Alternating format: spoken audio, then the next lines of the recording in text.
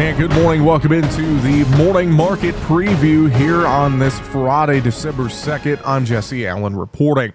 It is 6:30 Central Time as I'm talking right now. Let's take a look at the overnight market trade as the selling continues in bean oil and wheat futures as well here in the overnight session. Bean oil had a rough day yesterday after the EPA released their official RFS blending proposal with the biodiesel mandate disappointing the trade, and that sent bean oil limit down on Thursday. We're continuing and extending some of those losses here in the overnight session, while the wheat market also picking up on some more of the selling with double-digit losses there. This week is going to be an ugly one for charts, especially bean oil and wheat. Major technical damage has been done, and that's going to be a win for bears in this market trade. We see that some positive notes. So October soybean crush total 196.6 million bushels, better than the 195.9 million bushels expected and in line with October 2020 and 2021. We also see that weekly soybean export sales total 25.4 million bushels last week, which is better than the 16.8 million bushels needed weekly to hit USDA's export forecast. Now, on the flip side, weekly wheat export sales totaled just 5.7 million bushels last week, the second smallest weekly total for the date since 1996, and less than the level needed to hit the USDA forecast.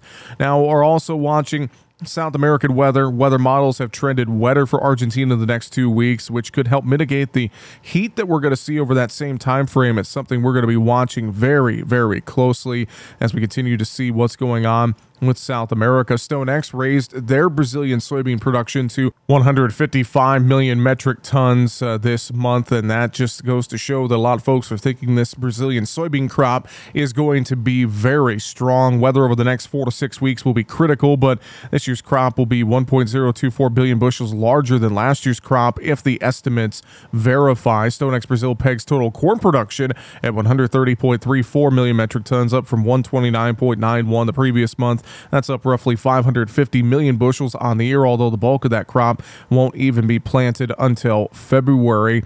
Now, again, soybean production prospects remain good for Brazil. Despite a third year of La Nina, we're going to continue to watch that South American weather very closely as we move forward. Keeping our eyes on what's going on in the Black Sea region, as well as what happens with China. Chinese cities are relaxing some of their COVID restrictions. Also, reports China will auction off 500 million metric tons of beans on December 9th. So we're going to watch that closely.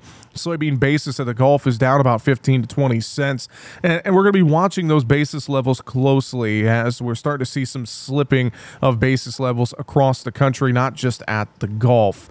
Now, overall, as we take a look here at what's going on in this market trade in the overnight. Again, I mentioned the selling in bean oil and in wheat. Let's start with the wheat markets. Chicago wheat, March 13.5 lower, 769.5. May down 13.5, 781 3/4. KC wheat for March down 17 1/4 at 873. In May, down 18 at 866 3/4. Spring wheat March down 7 3/4, 930 1/4. May down 7, 927.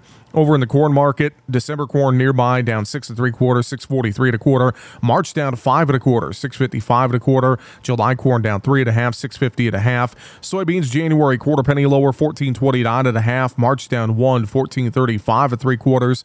July beans down 3 at 1445 1/2. Little strength in bean meal. December up 40 cents a ton, 421.30. January up 90 cents a ton, 422.50. Soybean oil though, December down 80 points, 67.60. January down 245 points, 64.93. And March bean oil down 204 points at 63.74. Now, over in the livestock trade, expecting mixed activity there as futures have adjusted a bit.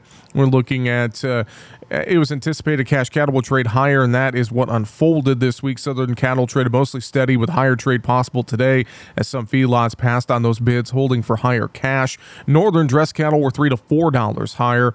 Packers are finding feedlots have a strong resolve to settle for nothing less than steady cash. It didn't impact futures as would have been expected yesterday. Traders seem reluctant to push futures above contract highs over concern of slowing demand into next year. Box beef was lower with choice down $1.31, select down just a penny per hundredweight yesterday.